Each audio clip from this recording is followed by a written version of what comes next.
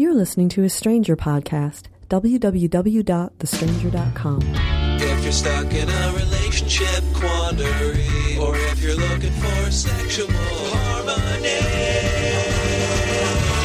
well, there's nothing you can't ask on the Savage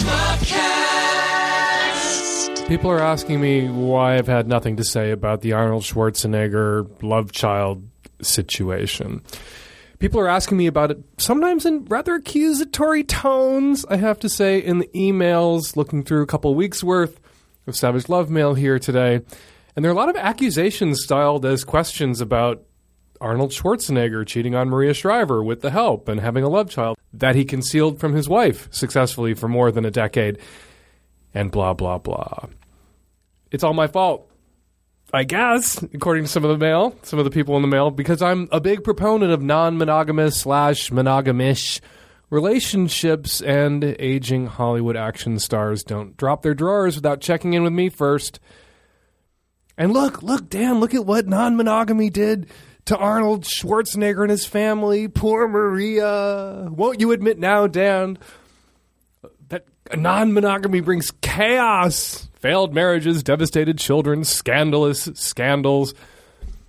Ladies and gentlemen, Arnold Schwarzenegger wasn't in a non-monogamous relationship. Arnold Schwarzenegger was in a monogamous relationship.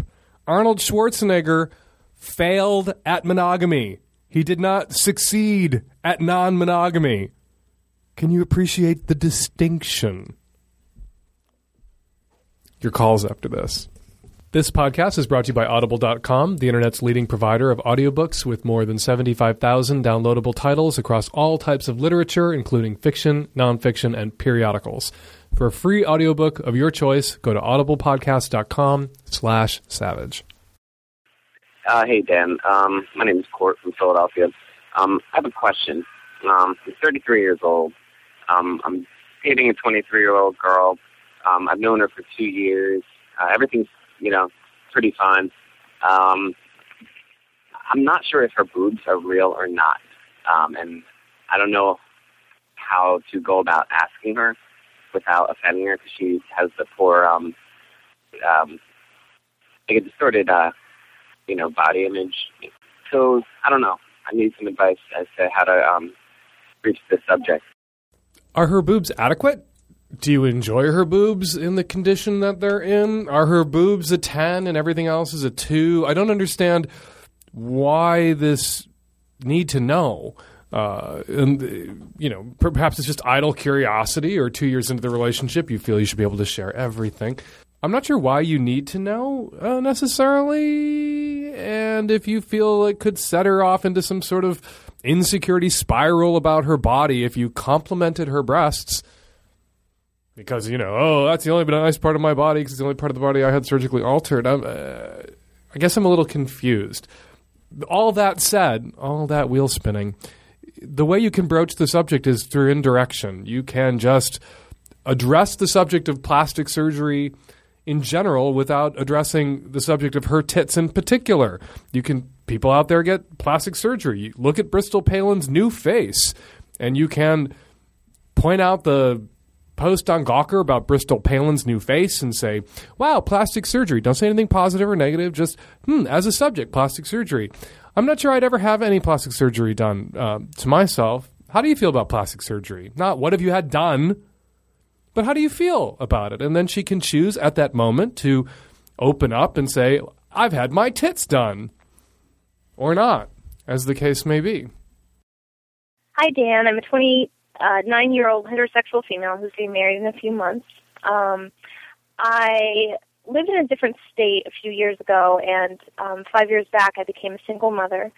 The father decided he didn't want to be involved, but luckily I had a lot of really great friends that helped me through everything. Although I loved being pregnant, I never felt more pretty. I was ashamed that I was pregnant because the father didn't want to be involved. So it was a really bittersweet time in my life, I guess. Since then, I have moved to a different state and met an amazing man, and again, we were getting married. One of my friends from back home was or I should say is, a gay man, and he married his partner. They were looking into adoption for a long time and hitting roadblocks. And at one point I offered my eggs and said I'd be a surrogate for him. He and his partner, his husband, were thrilled, and we kind of started talking about it without getting my fiancé involved. Then we ended up meeting them. I introduced my fiancé to them, and on the way back home on the road trip, I said kind of casually, by the way, they're interested in me being a surrogate, and I think that would be amazing because they deserve to be parents. And he got really quiet, and then eventually said, well, I suppose, in the end, it's your decision. And so we went on from there, and, my friend actually was looking into some of the legal processes and stuff. I definitely am not interested in having another kid of my own, but I would like to experience a feeling of pregnancy and being a part of something so special for a friend. Since then, they actually did adopt a daughter, and she's beautiful, and so this may not even be something that we would do in the future, but it's always a possibility that they may want another kid and would like to go the surrogacy route with me. My fiancé is not interested at this point in being involved in that, and has said, well, I'll see you later, kind of flip it a funny way, just to mention that he was disapproving of it. But I'm wondering if it's a deal breaker on our end, if it's something that he's not interested in. How much do I respect his feelings, and how much do I listen to my mind, my body, and go through with it? I got to say that this is a lot of Sturm und Drang over a hypothetical. This isn't even happening, and you and your fiancé/husband, maybe to be, are leg wrestling over what ultimately may be a non-issue. That said, it's understandable that your fiancé, your male heterosexual fiancé, may feel a bit threatened or diminished by this idea that you, his wife, in theory, at whatever point it might happen, is going to have a baby with and for someone else. I hope it's not big news to everyone out there listening, but a lot of heterosexual guys who are married to women sort of feel like if their wives are going to have babies, they're going to have babies with them, not with their gay best friends, and not for their gay best friends. You don't mention whether or not your fiancé, husband-to-be, wants to have kids of his own with or by you at some point. You say you're not interested in having another kid. Where's he on that subject? Does he already have kids? Does he not want any more kids? Does he not want any kids that are his own biological children? All of that would seem to be relevant. Also, as he recognized, in the end, it's your decision. It's your body. You can do what you want with your eggs and your fallopian tubes. But he has a right to be heard and a right to make his own decisions about what he does with his own body, which up to and including walk. He can do that with his own body. He can decide that he doesn't want to be with you if you're going to go through with this. Is that controlling and an effort to veto your decision? Well, I guess to a certain extent, but he has a right. He's your fiancé. He's not your property. If he isn't down with this scenario, he has a right to walk.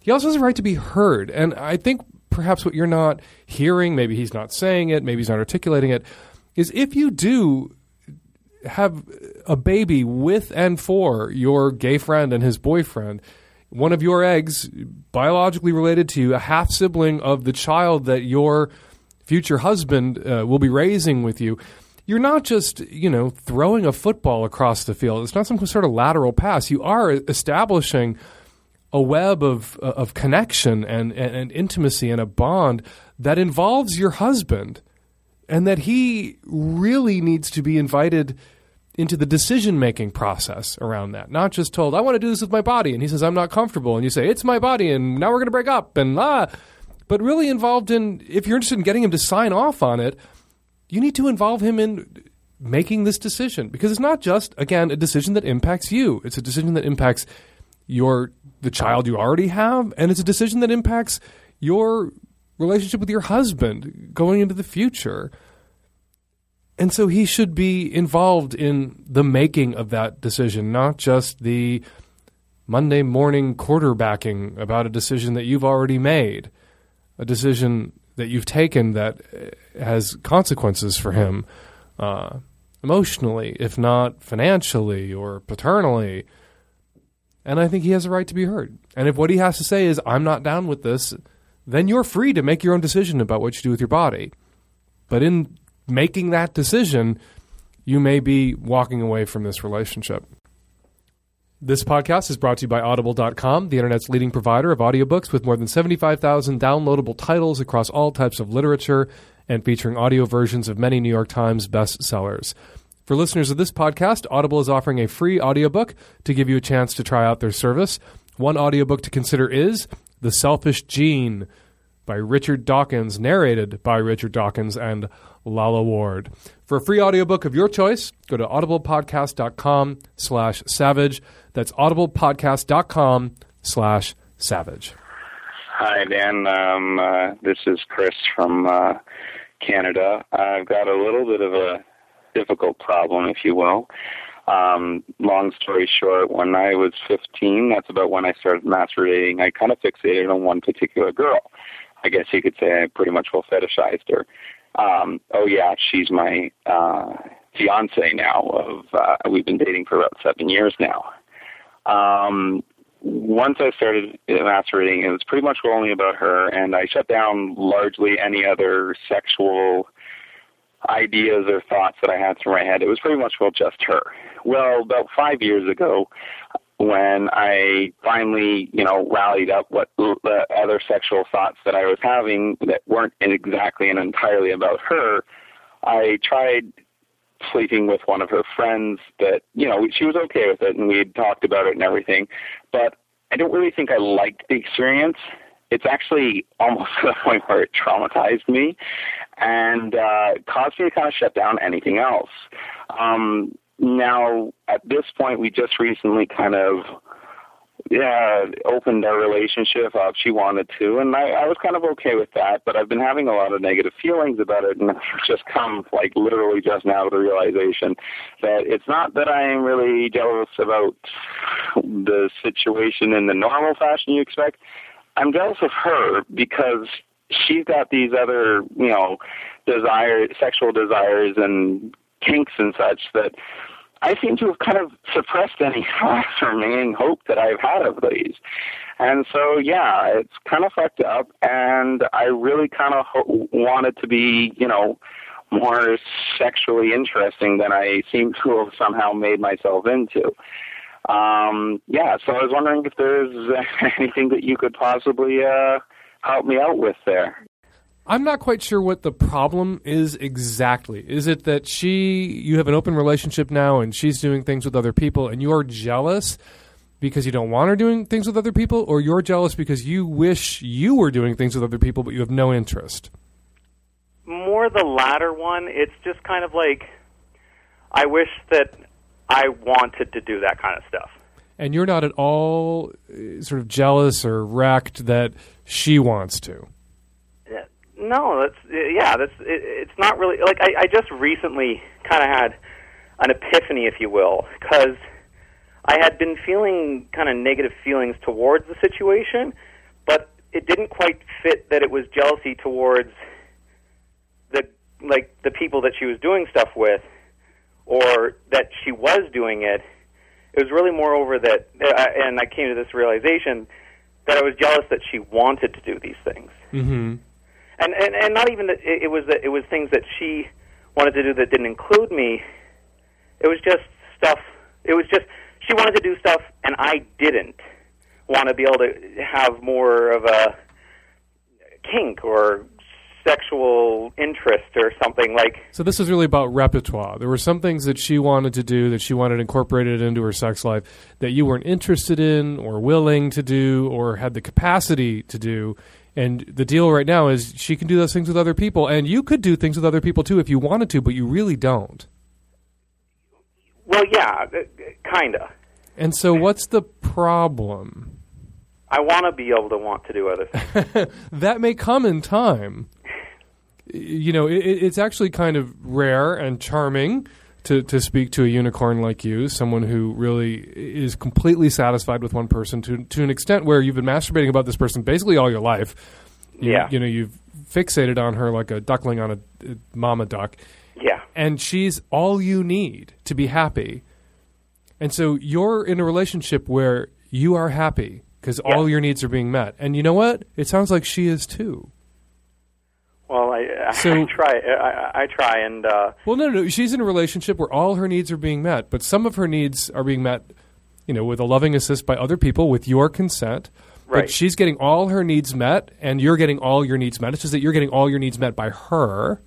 Mm-hmm. So neither of you are lacking for anything or being deprived of anything, so long as you're happy, so long as you are satisfied with this setup where your sex life is all directed at her and her sex life is mostly directed at you, but sometimes there's some other people in the mix for her that there aren't for you.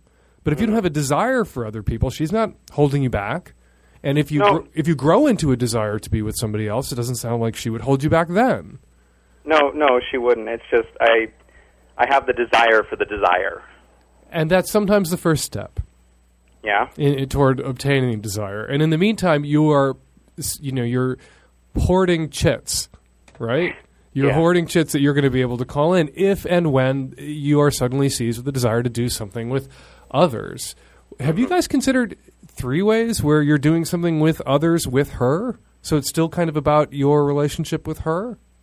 Well, there was one time, and I think I mentioned it slightly in my call, that there was one time where one time there was one of her friends. I thought you got with that person alone.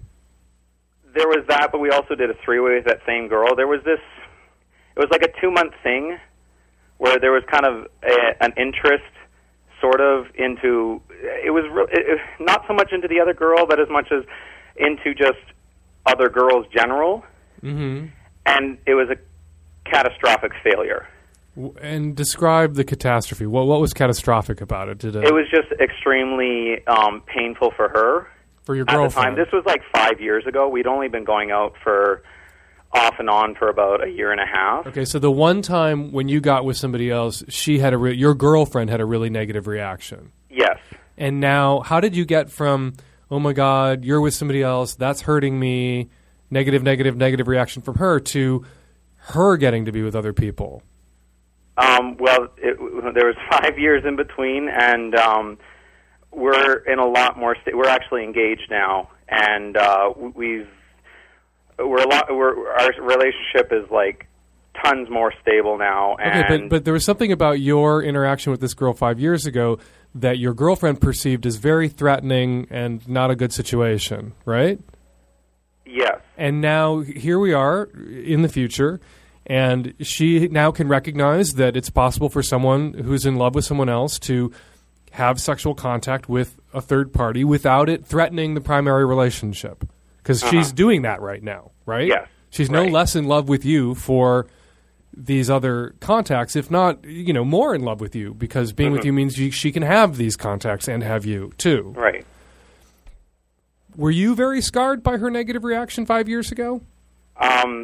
Yeah, I think I was. This was all tied in together with this realization that it was such. She had just.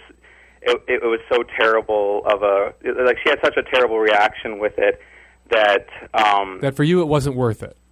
It wasn't worth it, and I just shut down everything. Okay, well, that's probably what's going to take some time to burn off. It's not potentially that you had no capacity to respond to other women or no interest in other women. You also have no obligation to be into other women. If she's enough for you, she's enough for you. Right. It's just that the one time you acted on that, it was such a shitstorm that now you really kind of are a little dick shy or other women's twat shy about everything. Yeah. And so just relax and let this thing unfold. She's obviously understands in her bones now that there's nothing necessarily threatening about a committed couple making allowances for each other to experience some outside sexual contact, right? Right. Because she's doing it. She's living it. And so if and when you meet somebody that you want to do it with, she should be able to recognize it. It won't be the same scarring experience or the same shitstorm that it was last time when you wanted to be with somebody else. But if right now you don't want to be with anybody else, don't feel obligated. Don't feel under any sort of pressure. You're not flunking sexuality. Right. You are doing exactly what you should be doing. You're doing what it is you wish to be doing. You're sleeping with the person that you want to sleep with. Your needs are being met. You're not failing to get your own needs met. And you're making all that happen for her too. Right. And don't get trapped in the sense of like everything has to be fairsies. You know, she's sleeping with other people, therefore I should be, otherwise I'm getting cheated on, or she's getting more than I'm getting.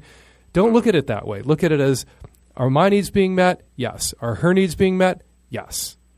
Okay. And so even if you're not wanting everything she's wanting right now, not going for it, there's nothing wrong here. Okay. And if and when the time comes, you should know. Start telling yourself now. You know, talk to that person, you know, who regretted what he did 5 years ago because your girlfriend flipped on you. Start saying, you know, she's not the same person she was then. She's obviously doesn't hold the same opinions, doesn't regard these things as threatening as she did then. So if and when I want to, we'll be able to broach this subject, and I'll be able to get my, you know, off-leash time too. Right. Without her flipping out on me. Okay. All right. And if the time comes that you want your off-leash time and she flips out on you, then she's got a problem. Then you really got to revisit what's not egalitarian about this relationship. Right. Well, no, she's already even encouraged me that she would think that it would be a turn-on for her, that she'd like that idea. Okay, well then all systems are set to go. It's just the person that you want to do this with hasn't crossed your radar yet, hasn't walked onto the scene. And so, when that person does, you'll know. And if that person never does, then you'll know. Okay. You'll know that you never missed out on anything. Because if all you wanted was her and you had her, you weren't cheated. Right. Yeah, no, okay. And just, like, I don't have, like, the hugest amount of experience because, like, this is a girl that I went for pretty much what my entire sexual experience is. It was directed at her. Could it be that it's just one day a girl comes across my path and it'll be like, boing? Or is, like, because, like, right now I'm not really feeling much for any girl at all. Any other girl other than my fiancé. I love how the whole premise of this conversation is based on the assumption that there's something wrong with you, that you're only attracted to your fiancé. I guess we've so pathologized the monogamous impulse on this show that somebody who's basically functionally monogamous and satisfied with just having one sex partner feels self-conscious and damaged somehow. I do. I really do. You shouldn't. You shouldn't. You are hope for monogamists everywhere. And you know, we should have some sort of affirmative action program for calls like yours, so that the poor monogamists don't feel so picked on and stigmatized. Because there are folks like you out there. The problem for a lot of people who are like you is that you end up in relationships with people who are not like you. There are a lot of people out there who are basically functionally and happy having one sex partner, but the odds that they're going to be with somebody who feels the exact same way are very small.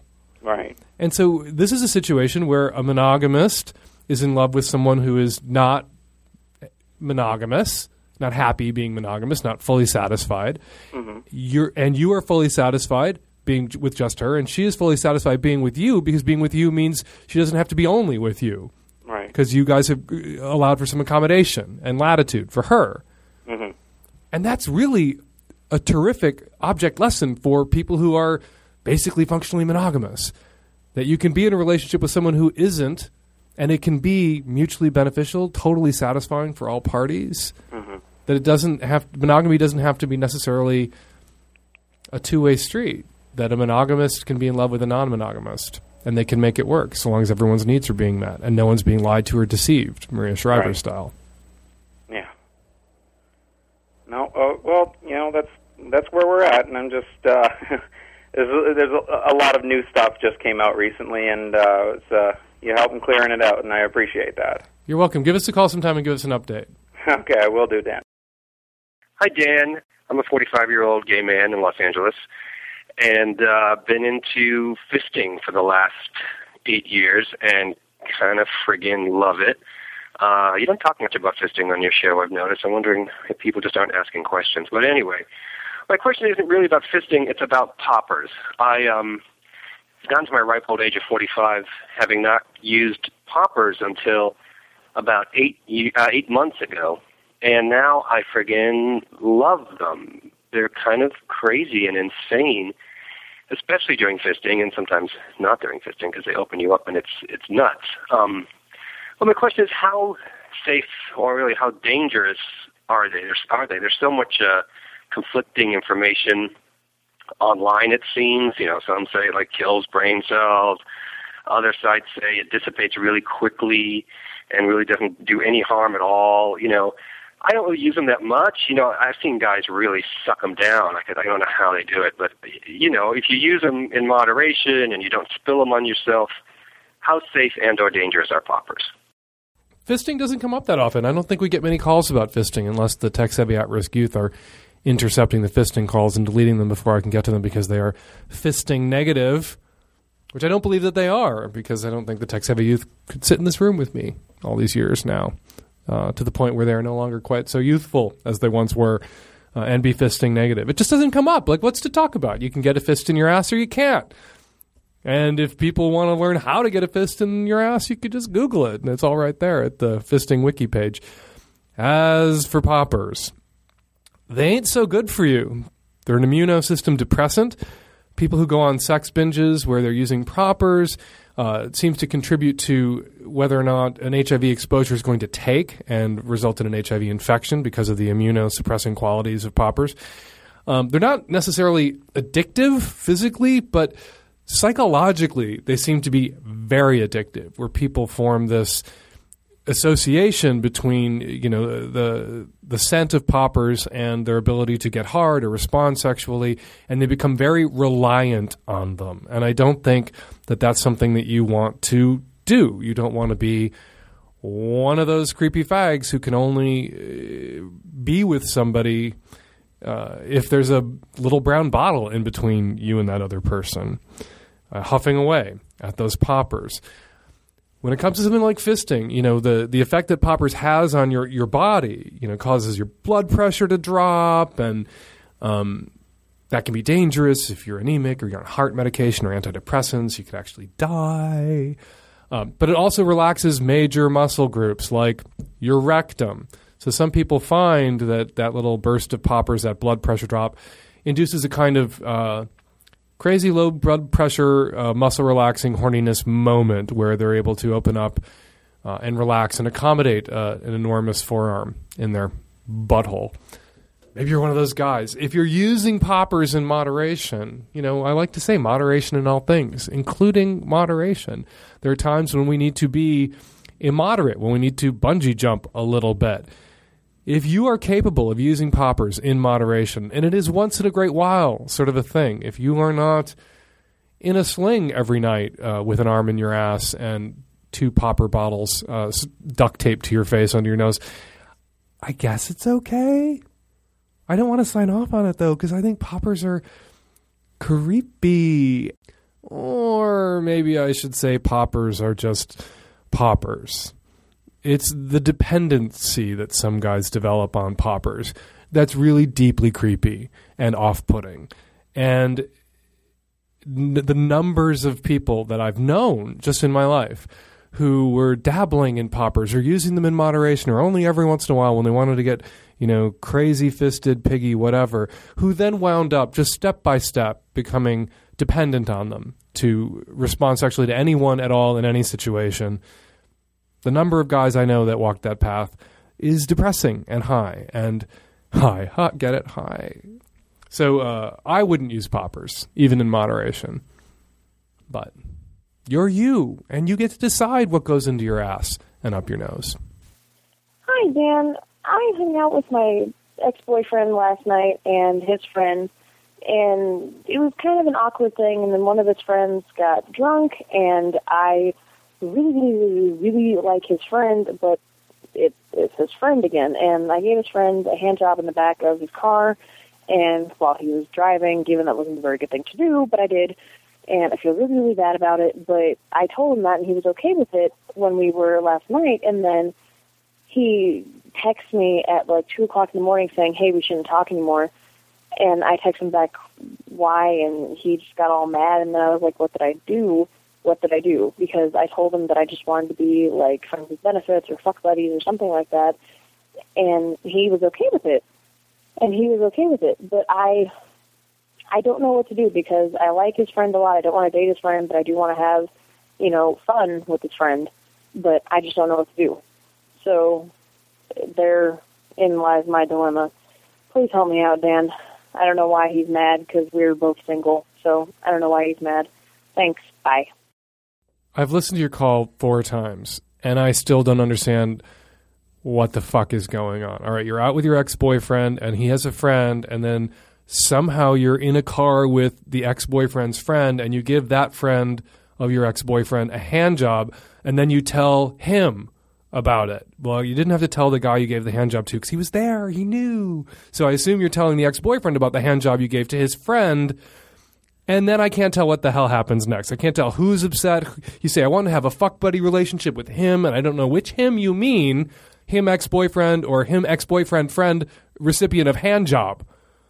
And why should this be an issue, blah, blah, blah. So you've lost us. And unlike other callers, you didn't leave a callback phone number, so we can't actually call you to figure out what the fuck is going on. And I'm not sure what the solution would be. If your ex-boyfriend doesn't want to hang out with you because you gave your ex-boyfriend with whom you may or may not want to have a fuck buddy relationship, because it's unclear from the call whether the fuck buddy relationship desire is directed at the ex-boyfriend or the ex-boyfriend's friend. If he doesn't want to hang out with you post hand-jobbing his friend, that's his right. And if the friend that you gave the hand job to of your ex-boyfriend doesn't want to see you, that's also your right. His right not to be seen by you. No one is obligated to allow you to view them. But your ex-boyfriend can't veto a fuck buddy relationship with his friend if that friend wants to have a fuck buddy relationship with you at the cost, potentially, of his relationship with your ex-boyfriend. Does this make any sense? Look, I don't think you need my help. I mean, somebody who can navigate, manipulate a guy she's just met who's a friend of an ex-boyfriend into a car, and somehow that ends with her giving him a hand job while she drives. You don't need my help juggling these relationships. You seem like a pretty smooth operator. Not a very smooth Savage Love cast caller. There's only 3 people in this problem. I shouldn't have to have a flowchart and sentence diagrams to follow what the hell is going on. And I didn't follow what the hell is going on, so why don't we just move along to the next calls? We don't know what we're talking about. Hi, Dan. I'm a 21-year-old lesbian, and I just started dating this girl, and she's really awesome. The first time we slept together, however, she had warned me that she doesn't like penetration, and like it's the absolutely worst thing for her, like no penetration, off limits, which is fine. But then I also follow her on her blog, and she posts a lot of trans awareness and trans things, like supportive for transgender people, which is awesome. I support her whenever she wants, but I also feel like she might be heading in that direction herself, just with little hints and things about her, and it just has me concerned. I would like to know before, the relationship progresses. I'm not saying that I wouldn't be with her. I totally would support her. I just feel like that's something that you should tell, your partner when you start dating someone. So I'm just wondering, am I overthinking things? And if she's not actually, she's just a real supporter of everyone. I just don't know. She really said no penetration. She has, more androgynous features and things like that. I'm just not sure what to do. Joining me by phone now to help answer this question, Ezra Getson, a mental health therapist and trans community activist and a doctoral candidate at Antioch University. Thanks for taking this call with me, Ezra. Yeah, of course. So before we get to the specifics of this call, let's talk a little bit about just I don't want to call it a phenomenon, but the FTM thing. Once upon a time when we talked about trans, particularly when I was younger, it was all MTF. that you ever heard about it. Renee Richards and an episode of Marcus Welby, MD, with Mr. Brady as trans. And you didn't hear so much about FTMs. Was it that FTMs didn't exist? No, I definitely think that there's quite a lot of FTM and trans male masculinity going on at that time, or trans female masculinity going on at that time. I think that it was probably not part of larger culture as much as female to or male to female trans folks were. Mm-hmm. And why was that, do you think? You know, to tell you the truth, I think I'm not actually 100% sure. I think part of that is maybe more of mainstream gay sexuality being part of movies and large culture rather than lesbian sexuality, which is where more of the FTM spectrum folks come in. Mm-hmm. So maybe there's some more comfort around, or not more comfort, but maybe more sensationalizing of that rather than the other way. There's also the, like, you know, High Pat from Saturday Night Live. So it was there's some voices here and there, but very small amount. Do you think part of that sort of general kind of cultural ignorance about FTM trans people and their existence up until like the last 15 years, really, when FTMs started to get a voice and become more prominent and come out, was that it was easier for trans men to sort of transition privately, quietly, and slip into the culture? You know, a little more difficult to, as a man, transition to female without a surgical assist and a lot of hubbub. Mm-hmm. That could be a part of it. I think that there's definitely, I think part of it was also being, probably coming from a more dyke community, mm-hmm. which in radical terms can be a little bit more underground, and it's more of kind of a at-home community, I would say. Like when we think about gay bars, we mostly think about gay male bars or gay male scene being a lot more public, and lesbian activism or lesbian visibility being a lot more marginalized. So I think that's part of that. I think that also in older trans male population, some of those guys were straight, right? So they were identifying as straight, and there was a way that it was maybe a little easier to assimilate into more heteronormative society at that time, or that was more of the goal for some folks. Okay, let's get to this caller's particular questions. Just, you know, to take it from the top, is a reluctance or, you know, a distaste for penetration when a woman is lesbian identified? Is that some sort of potential FTM trans marker? You know, I mean, when you asked me this question before, I was kind of thinking about it. I don't necessarily think so. There's so many trans and genderqueer people out there that really find pleasure in penetration. That is not necessarily the marker. I think the marker is somebody saying that they're trans and saying that they're genderqueer. So the first way I was thinking about it, if you don't know, if you're guessing, just go ahead and ask. That might be the best way to deal with that situation head on. It sounds like the caller really wants to know what's going on in order to kind of figure out how she wants to position herself in this relationship. And if there's nothing wrong with being trans, there's nothing wrong with asking someone if they are. Right. Or think they potentially may be. Right. Which would be the case here, because this person is still female identified or allows herself to be presumed to be female identified and lesbian identified. But she's interested in trans issues, which isn't something that only trans people are interested in. There are straight people out there who are very interested in LGBT issues, and it doesn't make them LGBT. Yep, exactly. But she should ask straight up.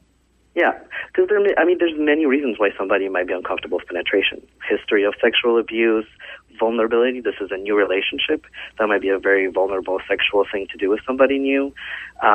Physical discomfort, maybe a medical condition. There may be many other reasons why somebody would not want to have penetration. Okay, now let's talk about something a little dicier, which is disclosure.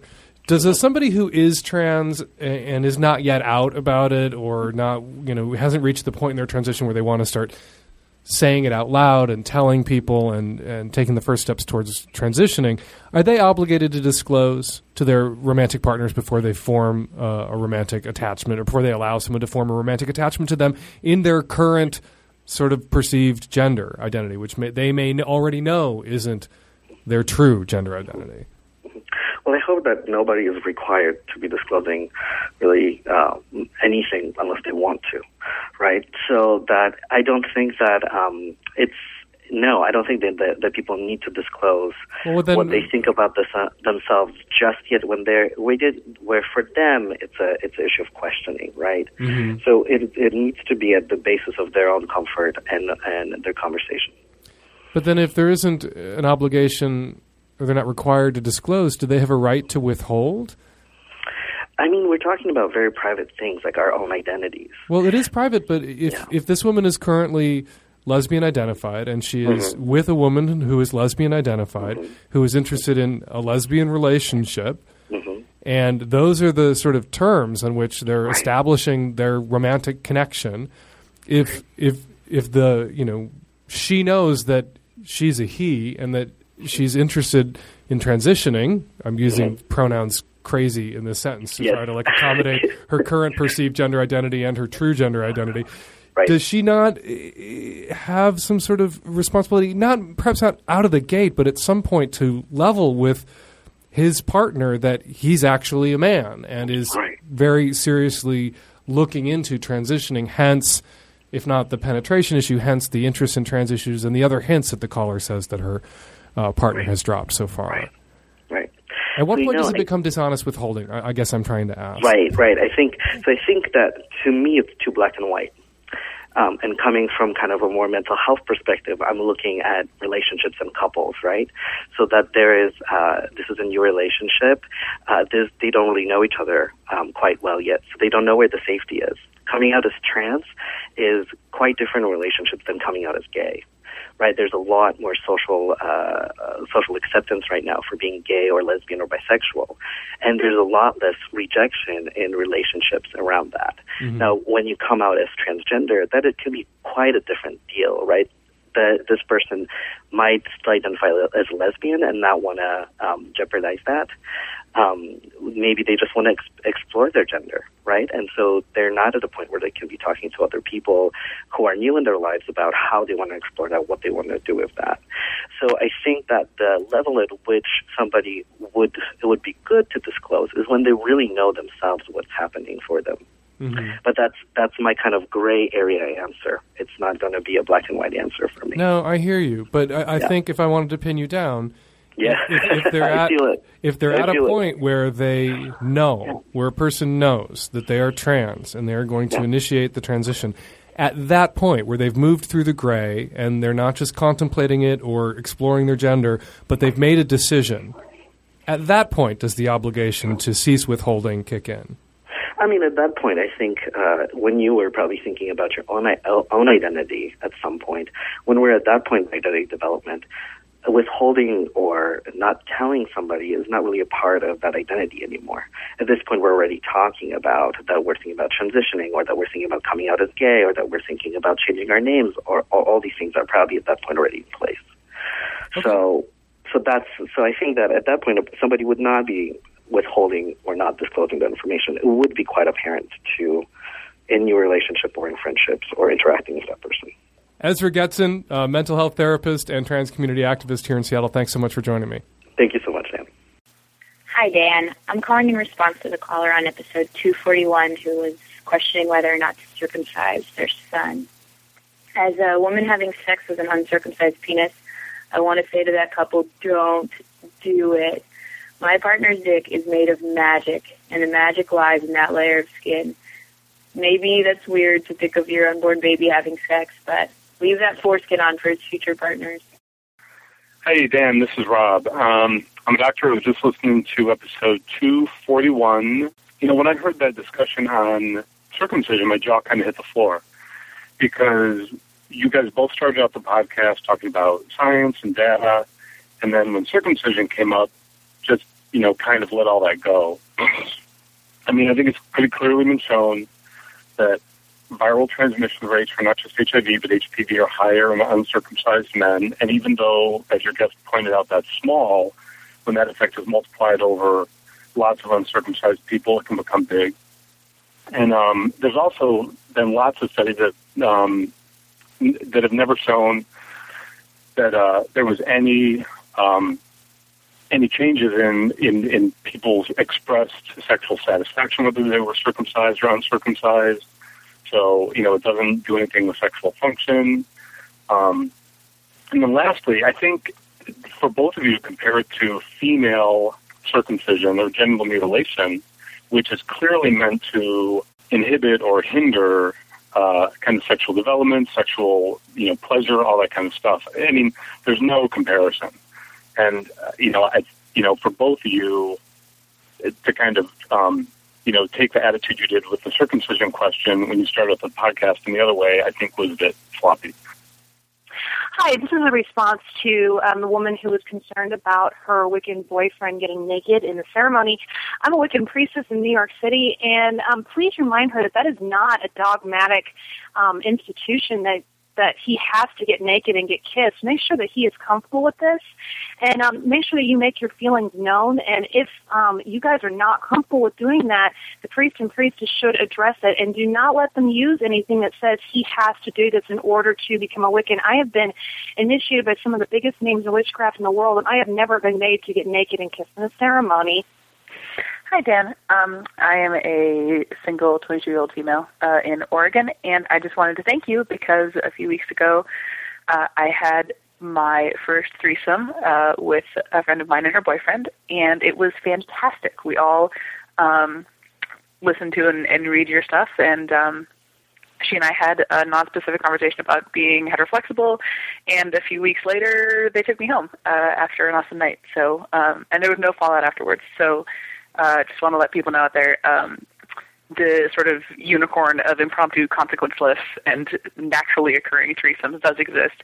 You just all need to be aware and GGG and communicate really well, especially afterwards, and just have tons of fun and do it with the right people. So, but yeah, just wanted to thank you for that, and you're awesome. Keep doing what you do. Thanks.